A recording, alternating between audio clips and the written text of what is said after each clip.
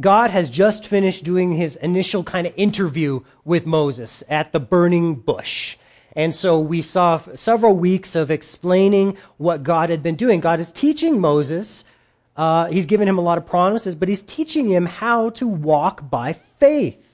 And that's this line that we've seen, that God is given him information. He's given him promises. He even gave him help where he didn't even need help, just overabundant help with his brother Aaron. And we're gonna talk about that a little bit later. But now, the burning bush, I don't know if it went out or disappeared or whatever, but we move on to what happened right after the burning bush. So let's see. So Moses went and returned to Jethro, his father-in-law, and said to him, "Please let me go and return to my brethren who are in Egypt and see whether they are still alive." And Jethro said to Moses, "Go in peace." So Moses leaves the burning bush, and he has a choice. He already expressed to God at one point, "I just don't want to do this. I'm scared. I'm intimidated. I don't feel like I'm up to it." He said, but at the end, he was just like, "I'm just unwilling." And God got pretty angry at that. God wasn't angry when he said I was weak. God wasn't angry when he said I need more information or I need promises. God was only angry when he said I am just flat unwilling. That's what got angry. And when if you want more information on that, look at last week, but these really go together well. See, now Moses has the opportunity, since God has expressed to him, "You need to do this, Moses. I'm calling you to do this." Moses has the opportunity to obey or not. To obey or not. In James chapter 1, verse 22, there's a really famous verse that we all know. It says, "But be doers of the word and not hearers only, deceiving yourselves." That could be Moses right now. He's heard all this stuff from God. He's even talked to God about the plans and everything, but he could just go and forget about it. And many people, and maybe even us, we've had burning bush times with the Lord where we've heard his voice. You've heard his call on your life. It was an experience maybe that was pretty intense maybe, or maybe it was more silent. It doesn't matter what it was like. But the next day or the next week, that experience fades away, and we have a simple choice each day. Are we going to obey what God told us, or are we going to shrink back in fear, or are we going to just flat out disobey? You guys ever seen an Arabian horse? Yesterday was some horse race. I don't know. What was it? The Preakness or... No, it wasn't the Kentucky. That was a couple weeks ago. I don't know. Some famous horse race. I saw people dressed up in all their weird clothes and these beautiful horses. Dana and I were having lunch at Old Chicago, and it was up on the screen. And these horses are just like sleek and muscles and just like, they're the Arnold Schwarzenegger of horses, right? And they're so beautiful. With the most beautiful horses are these Arabian horses from the Middle East. But these Arabian horses are really kind of crazy when they're born. They have intense drive and they have to be disciplined, right? They have to be broken, as you would call it, right? Well, the trainers who are in charge of training traditionally these horses require absolute obedience from their horses. And the test that they test them with to see if they're completely trained is really amazing. The final test, after they go through months and maybe even years of training, this final test is beyond the endurance of almost any living thing. The trainers force the horses to go without water for many days. And then he brings them to the corral, and there's water across the way there, and he turns them loose. And of course, the horse starts running towards the water. But just at the edge, right before they reach it, ready to plunge in and drink, the trainer blows his whistle. And the horses who have been completely trained and who have learned perfect obedience stop right there. They turn around and come pacing back to their trainer. And they stand there, quivering, wanting water, but they wait in perfect obedience. And when the trainer is sure that their obedience is complete, he gives them the signal to go back and drink. And we might think this is kind of severe, but when you are riding in the trackless deserts of the Arabian Peninsula, you want to be sure that your life is entrusted to a horse who is obedient. And God is training us. He's entrusting us with ministry and with family and with children and with people. He's calling us to these different ministries, and he will train us to obey him. Moses is going through that right now. And it looks good because he goes and he says, immediately, the first thing he says to his father-in-law Jethro is, I need to go, okay? So here Moses, he's beginning to walk down this road of obedience. It's going to be long and it's going to be difficult, but it looks like he's committed now. So what happens? Moses talks to Jethro, and remember, Jethro is his father-in-law, but Jethro is also his boss and his landlord. Pretty much everything he's in charge of, Jethro is his boss in that. And so Moses asks his permission. Now, did Moses need his permission? What do you think? Yes, no, maybe, I don't know. But he goes and gets it. Maybe Moses could have just left without saying anything. I'm on my way to obey God. Okay, great, Moses. I like your passion. I like your energy and wanting to obey right away. But look, he is, that's actually not the right way of doing things. Moses is a gentleman on top of being obedient. So he honors his commitments. Now, what was Moses in charge of? Do you remember? The sheep, right? He was the shepherd for all of Jethro's flocks. And it wouldn't be right for him to just leave these sheep uncared for. And what we're seeing here is Moses already has a good shepherd's heart. Sometimes like, oh, I'm ready to follow the Lord, leave my sheep behind, and the sheep are getting eaten by the bears behind you. And it wasn't their fault. But no, Moses, he cares for the sheep. And so he makes sure that they're taken care of. He makes sure Jethro knows, and Jethro has given him permission, okay? So that's good to know. A good shepherd's heart is that you care about the sheep more than you even care about what's going on in your life. Sometimes our life gets crazy, right? Sometimes we have a lot going on. Sometimes it's of the Lord. Sometimes it's consequences from our own behavior. So we have a lot of stuff going on from a lot of different sources. But what God wants to develop in us is this heart that cares for people no matter what's going on in my life. Cares about people. He probably loved Jethro. And he certainly loved his family. Well, we're going to see some more of this going on. So let's continue. Now the Lord said to Moses in Midian, go, return to Egypt, for all the men who sought your life are dead. So here, God gives Moses an encouragement.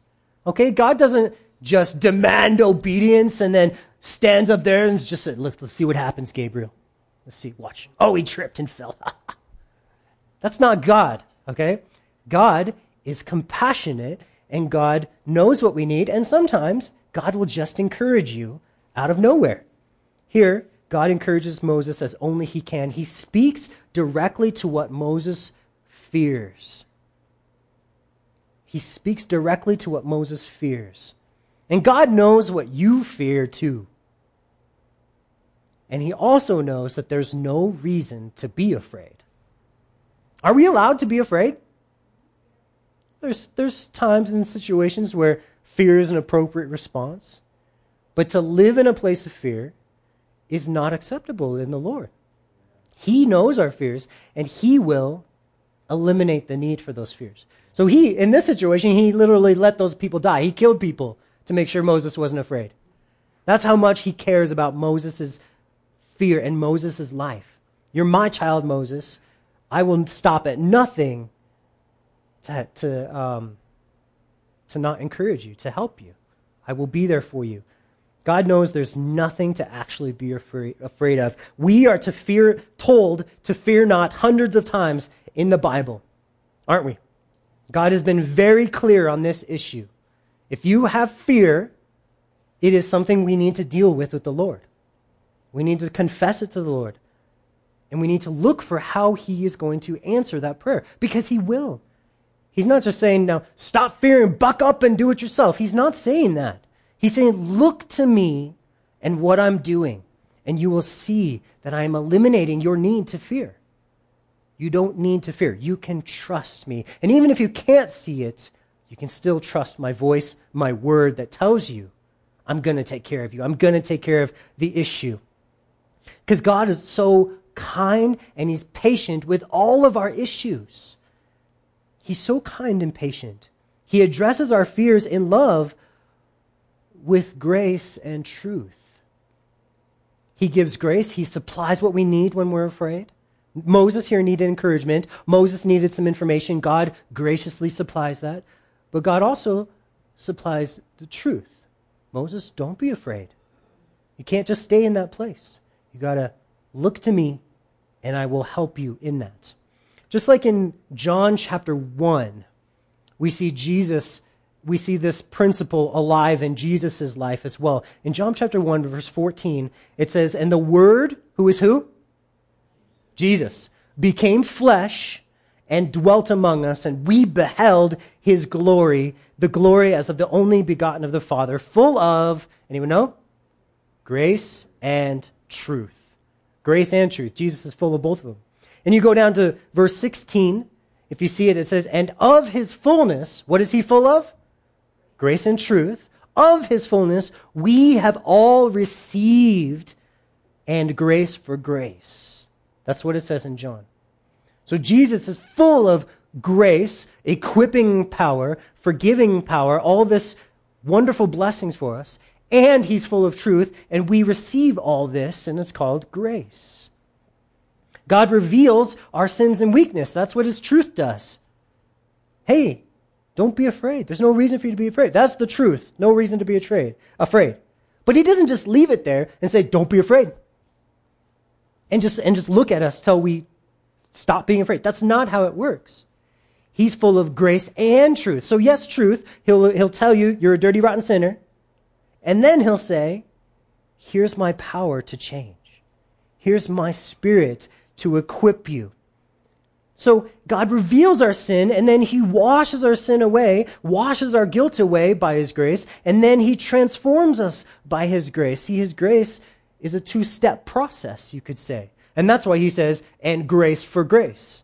It's a weird way in our language of saying it, but what he's saying is it's from grace to grace, or it's grace upon grace. The first grace is forgiveness. Now, if I were to say forgiveness, oh, that's so wonderful. My sin was washed away. My burden of guilt got lifted off my shoulders. I thought came alive. It was the best day of my life when I was forgiven of all my sins. That was a great day. Amen? Could there be anything better?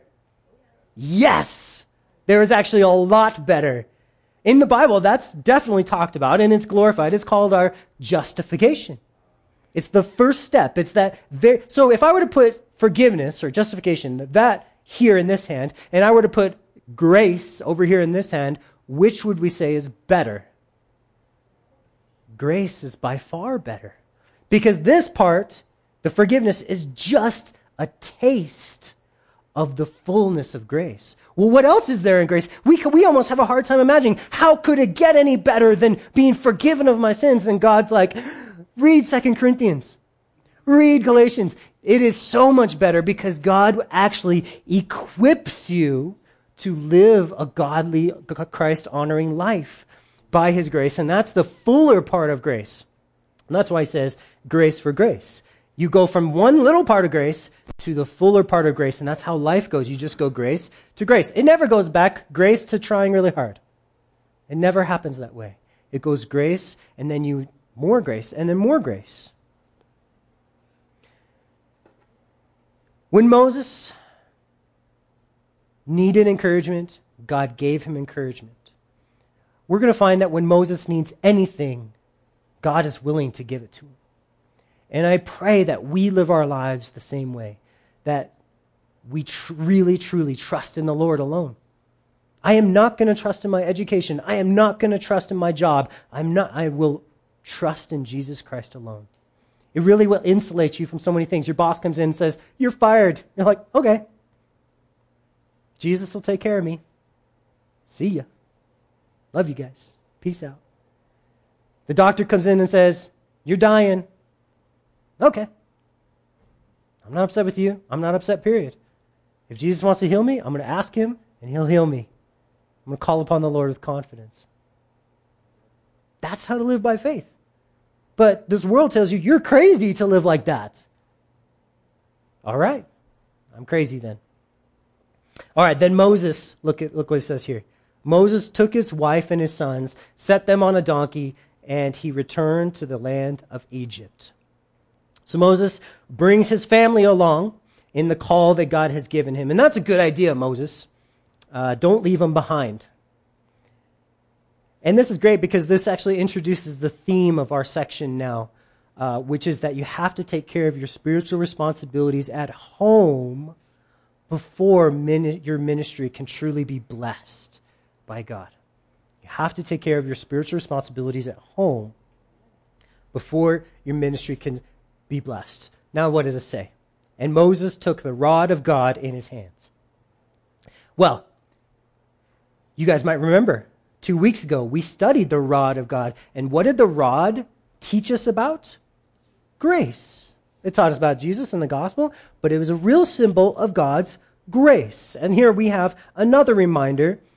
When you have a rod in your hand, it was a staff that you would walk around with and lean on. And so this is a picture of leaning on the grace of God. And here we see kind of Moses is saying, all right, I'm going to do this, God. I'm going to bring my family on this trip, this crazy trip you're calling me to do, and I'm going to trust in your grace. Moses is doing it. Moses is deciding to obey. This is a great example and for us so that we can do the same thing. Don't just say, all right, God, I'm going to do everything you want me to do today. Watch me. He doesn't say do that. He says, my grace, it has to be centered on my grace. You have to constantly be centered on my grace. So if God says, today you're going to go witness to someone, you can't say, okay, I'm going to go do it. And you just do it. No, you have to come with humility and faith and say, Lord, I've heard your word, I've heard your command, but I need you to equip me. I need you to supply what I need. God's called a lot of you to do a lot of things every day. A lot of you are married. A lot of you are going to be married, and that's a big calling.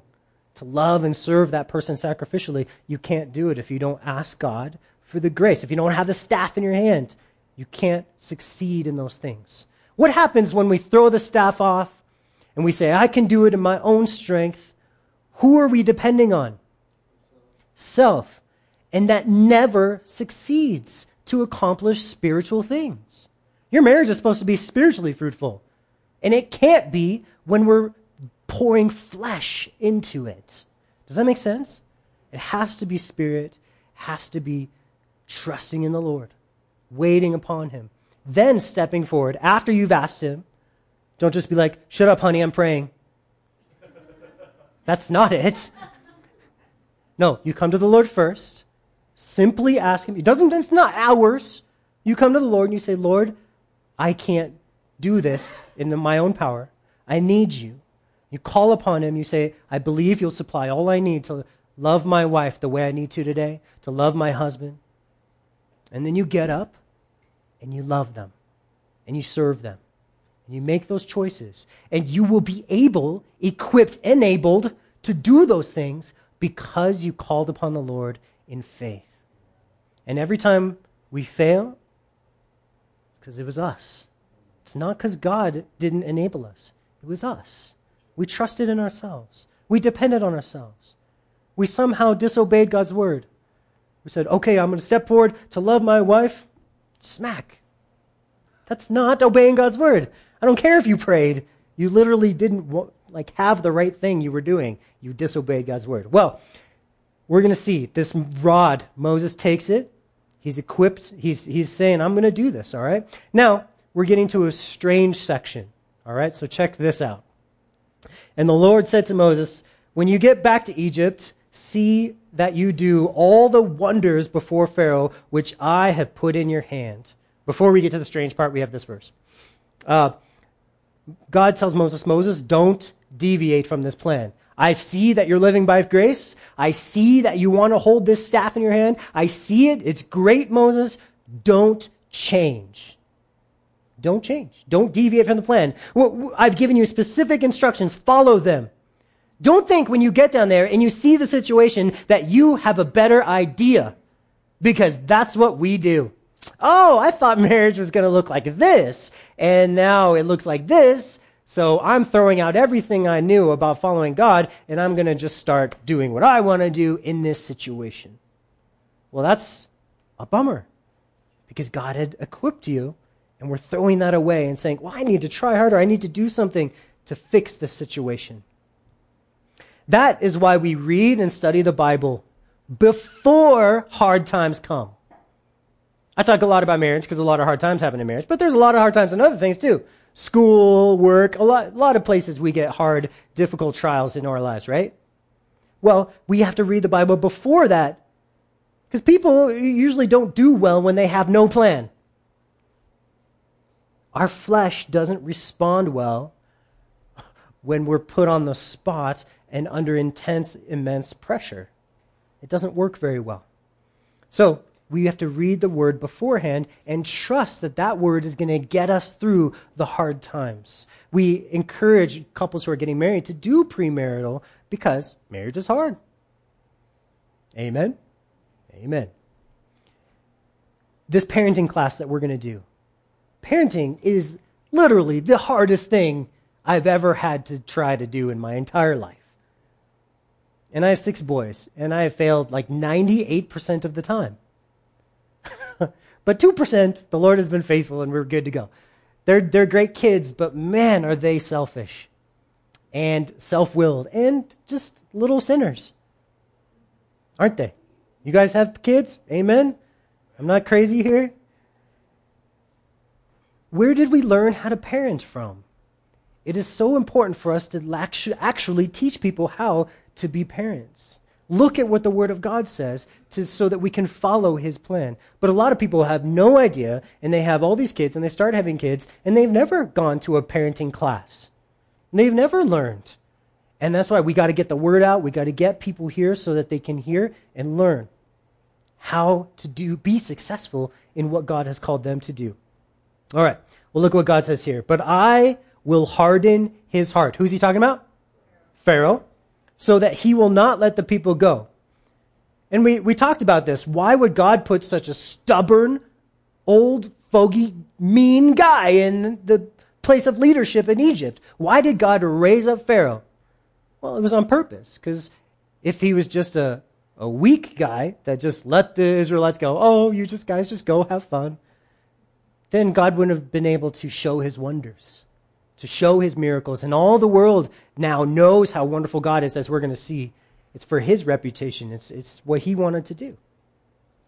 So God is going to harden his heart, which means he's going to make him even more stubborn than he already is. Then you shall say to Pharaoh, thus says the Lord, Israel is my son, my firstborn. So I say to you, let my son go that he may serve me. But if you refuse to let him go, indeed I will kill your son, your firstborn.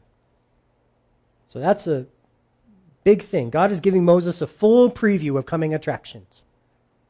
God wants Moses to know how hard the heart of Pharaoh is. His heart is so hard that he would rather stay stubbornly rebellious than save the life of his own firstborn son. God is clear from the very beginning, if you rebel, your son will die. God doesn't surprise him. God's not a meanie up here. Oh, I tricked you. Nope. God gave him clear warning. Some say God is such a jerk here. Why would he kill his son? How can you serve a God that would kill someone's son? I would ask, well, what are the first 9 plagues for? What were the first 9 plagues for?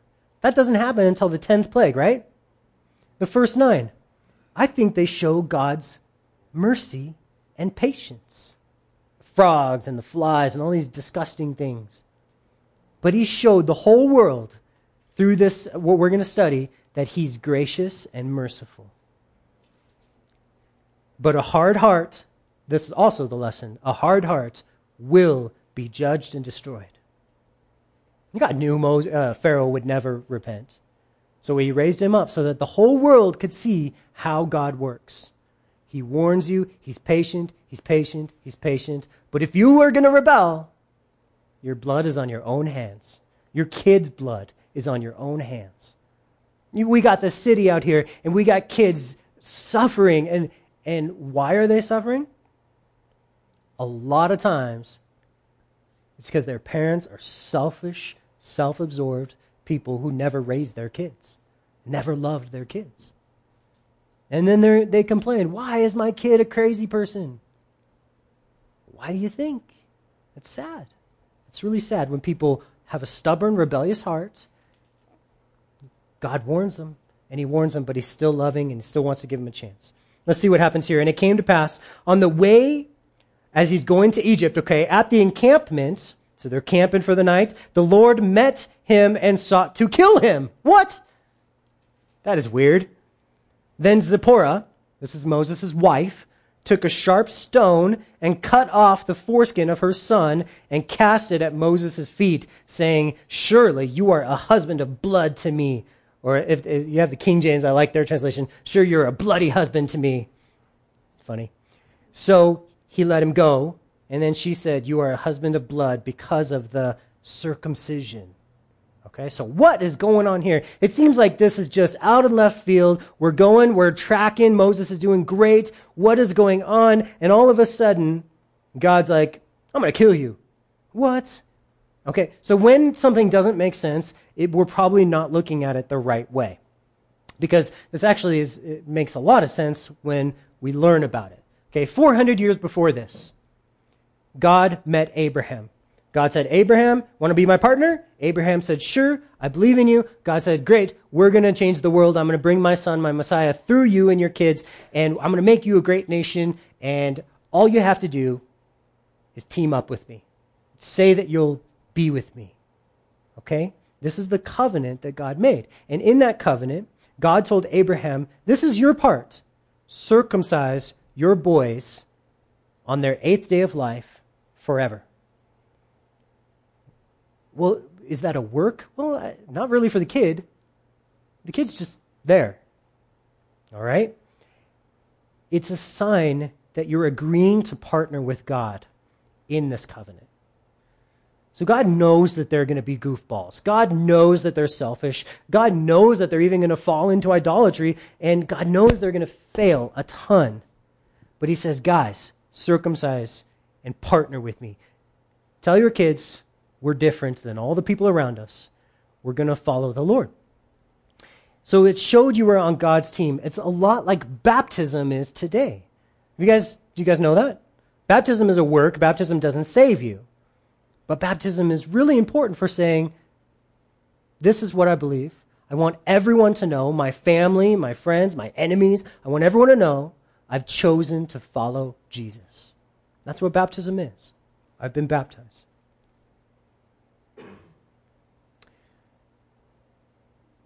Well, here Moses has not circumcised his son. And we don't know how old his son is, but his son is obviously much older than he was supposed to, than the 8th day of his life. So Moses was slacking in his spiritual responsibilities. He hadn't been leading his family in the Lord. And Moses wasn't even really that concerned about it. He was just going on his way, going on his path. But God is concerned about it. See, God loves the weak. God loves the needy. And these kids, and Moses' kids, and Moses' wife, if he's going to be used by God in big ways, Moses, he can't be compromising with these young ones around him, with the weaker ones, with the ones who have to follow him. Moses, it said he put his kids on a donkey and said, you're coming with me. All right? So he's leading the way just fine. But in that leading, was he serving them first? And the answer is no. And husbands, this is one of the most brutal messages to you as leaders of your family and as leaders in ministry, all of us together. We have to lead our families with servant love, like Jesus. We cannot get distracted by the greatness of your calling. And some of us have great callings, but it cannot ever be our number one priority. Our families must be that number one priority. So this can cause great pain in marriages and in families. Why is PK even a thing? Because a lot of pastor kids, or PKs, are horrible kids. And you wonder, why are they such horrible kids? And you talk to a lot of them, and what they'll tell you is, my dad was never around. Or my dad is a different person at home than he is at church. And that is not leading our family the way that it's supposed to be. Okay? And in marriages, wives can get really, really hurt because of this as well. His wife is not a happy camper right now. She seems very angry and very bitter, doesn't she? And that can happen when a wife feels neglected and ignored. And what happens is wives can easily respond in the flesh and let that anger come out and let that being ignored turn into bitterness. And it doesn't make it right, it doesn't make that response right, but it is certainly real, those feelings, right? And as a husband, we have to take responsibility for leading our family. Maybe God knew that this was the only way to get through to Moses, was to embarrass him in front of his wife and his family. I don't really know why God did it the way that he did right here.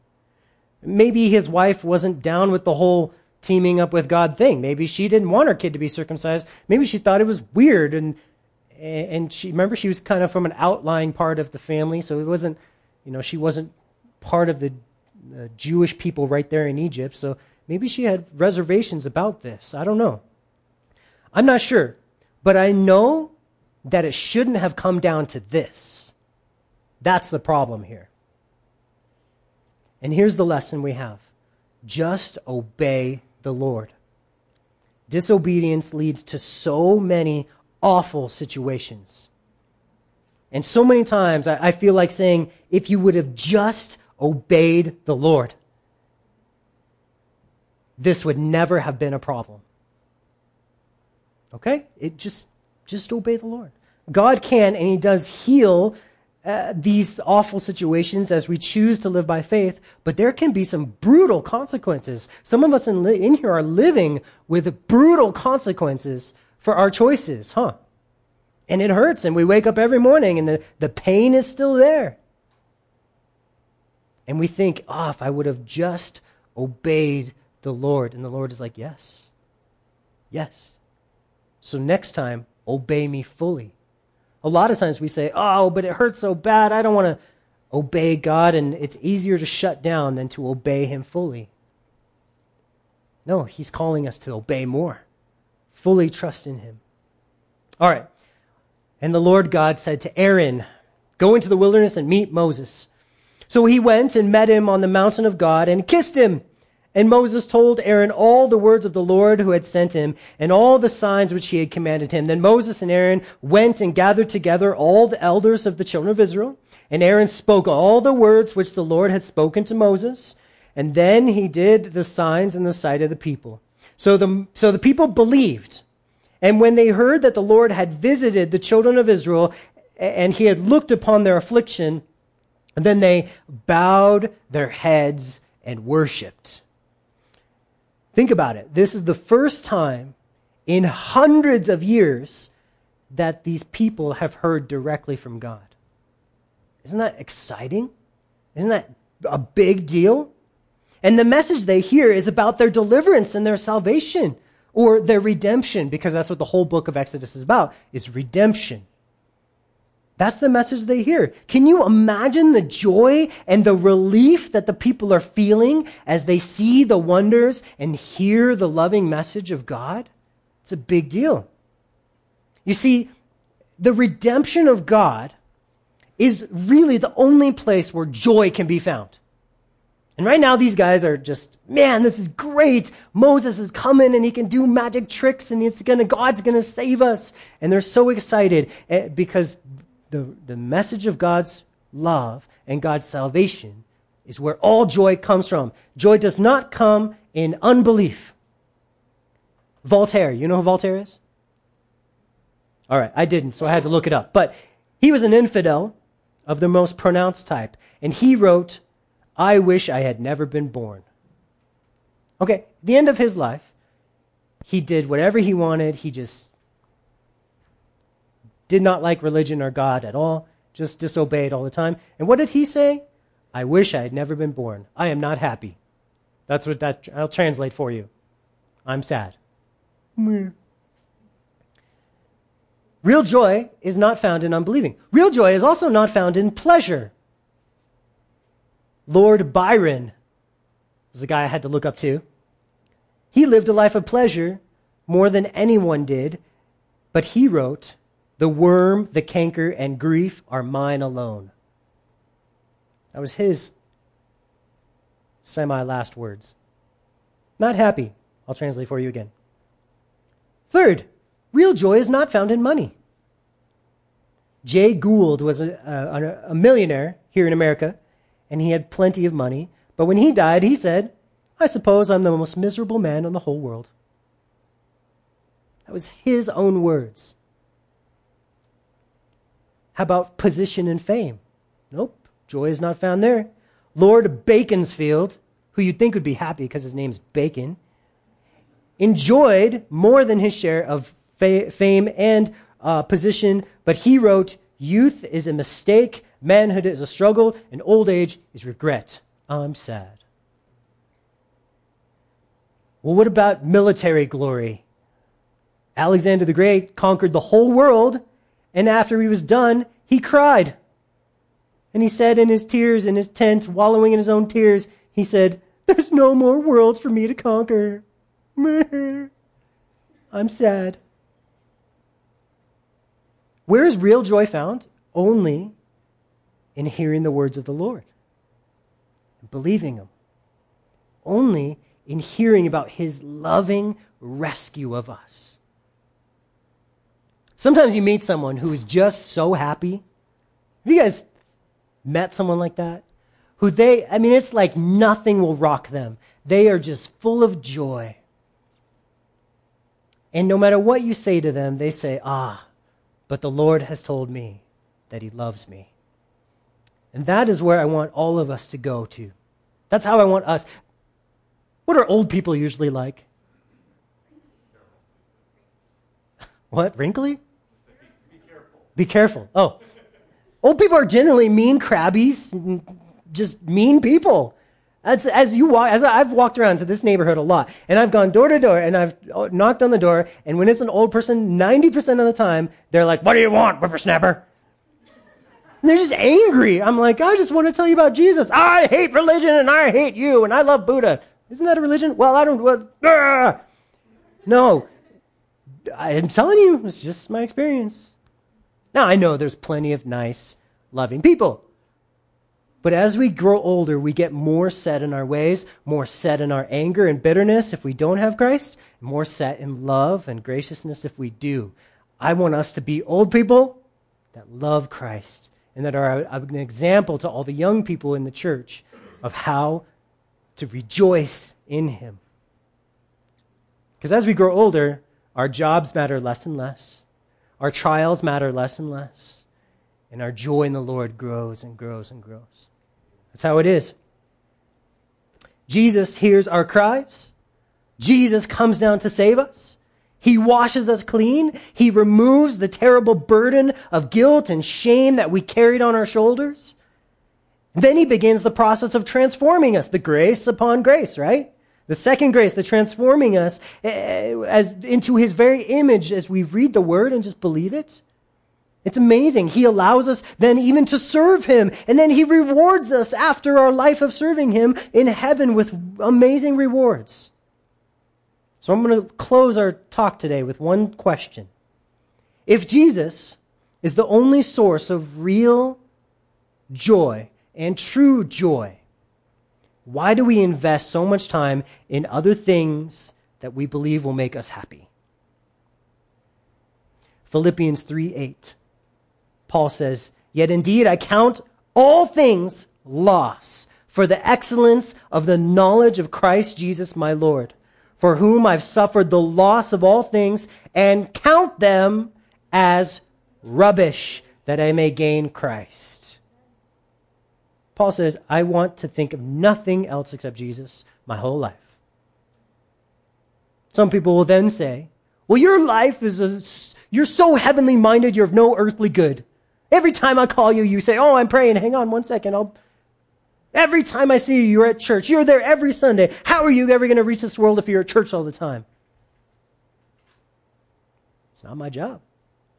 Jesus will reach the world through me if I abide in him.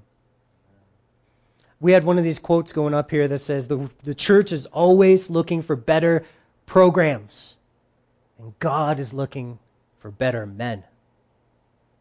Ones who love him, rejoice in him alone, trust in him alone. We don't have to figure out a way to save this city. We're going to do prayer, like our prayer night, the Wake Up Denver thing. We're going to pray. We were doing our food bank on Wednesday. A guy came up to me and he's like, what are you doing to do this? And what are your plans? And I told him, I have absolutely no plans at all. I just pray.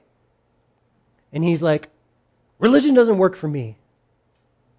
And I said, I'm sorry. Jesus works for me. Everything you see here is because of Jesus. And he couldn't get it. But I pray it's a light to him. Because we can't fall back into, what are we going to do? Because then we stop praying. And then we stop reading. And then we stop seeking him. Paul says, I count all things lost for the excellency of knowing Jesus, just experiencing him, knowing him by experience, knowing how he thinks, how he feels. Everything in my life is about Jesus, he says. Hebrews chapter 12, verses 1 and 2, he says, therefore we also, since we are surrounded by so great a cloud of witnesses, let us lay aside every weight and the sin which so easily ensnares us, and let us run with endurance the race that is set before us, trying super hard. No, that's actually not what it said. Having lots of meetings, coming up with great ideas. Nope. Organizing lots of stuff. Nope. It says what? Looking unto Jesus. That is how you run the race. Looking unto Jesus, the author and finisher of our faith. That's how we do it. That's the only way we can do it. That's all he's given us. Look unto me. Ask. That's what grace is. Call upon me and I will supply you. I will give you. Look unto me. Well, why would Jesus do such a thing? Well, Hebrews says right here, who for the joy that was set before him endured the cross, despising its shame, and has sat down at the right hand of the throne of God. What does all that mean? It means Jesus rejoices in you. He loves you. And that's why he wants it to be this way. He never told us we need to figure out our own way to do church. He said, just look unto me. Look unto me. Depend on me. I will use you. You will be a light to the world if you just trust me. And why would Jesus do it this way? Because he loves us so much and he gets joy in giving us what we need. Do you guys ever give someone a present and they were just like, meh? Isn't that the worst feeling like in the world? Where you gave of your resources and you supplied them and they're just like, oh, great. And they just didn't, they weren't happy. Are we doing that in our life? Where Jesus says, I'm going to give you, that means it's a gift, grace upon grace. I will give you forgiveness, and then I will equip you. How many of us are saying, I don't really need that right now, God. I need to figure this out. How am I going to convince these people to come to church? How am I going to make my children obey? How am I going to fix my weird parents. We have all these things we worry about when Jesus is just like, really? I was going to give it to you. I want to give it to you. I get joy from giving it to you. That literally is the thing that makes me the happiest, Hebrews just says. For the joy that's set before him, he went to the cross, he endured the cross because he knew he would eventually reign and send us resources from the right hand of heaven. That's why he's up in heaven, so he can supply us what we need, heavenly resources for our earthly lives and ministry and service. That's how we live. Jesus loves it that way. He never wants us to go back to doing it on our own. Why do people burn out in ministry, in marriage, in parenting? Why do they burn out? Because they're feeding the wrong resources into their engine, into the, like I picture the Titanic, where they're feeding stuff into the boiler. That's what I'm trying to say. The steam engine, whatever. You get it. Jesus loves to serve you and supply grace to you. God actually likes you and loves you, and he's so happy to just be with you and to be your constant supplier. God is not disinterested in you. He only has your best interests in mind. So we started today by saying obedience is really important. Moses, good job being obedient. And then he's leaning on that staff, which is good. But then he has a midway course correction that needs to happen with his family. And God brings it back at the end by saying, you have to keep trusting in me. I love you.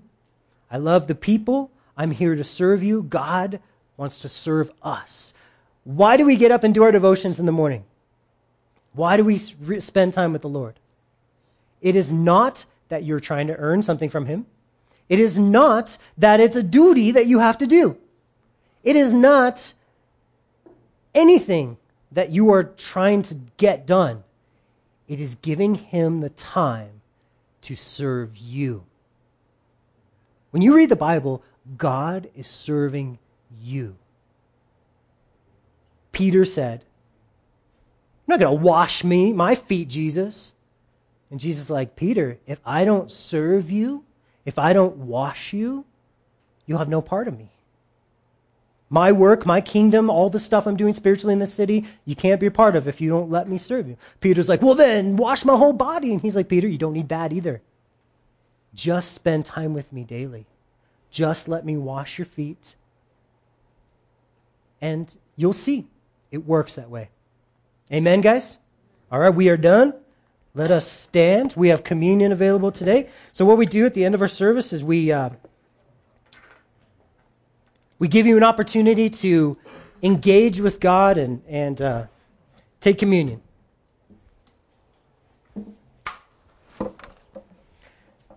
Communion is where we remember that it's all about Jesus. It's not about us. So we eat the bread. We remember what Jesus did.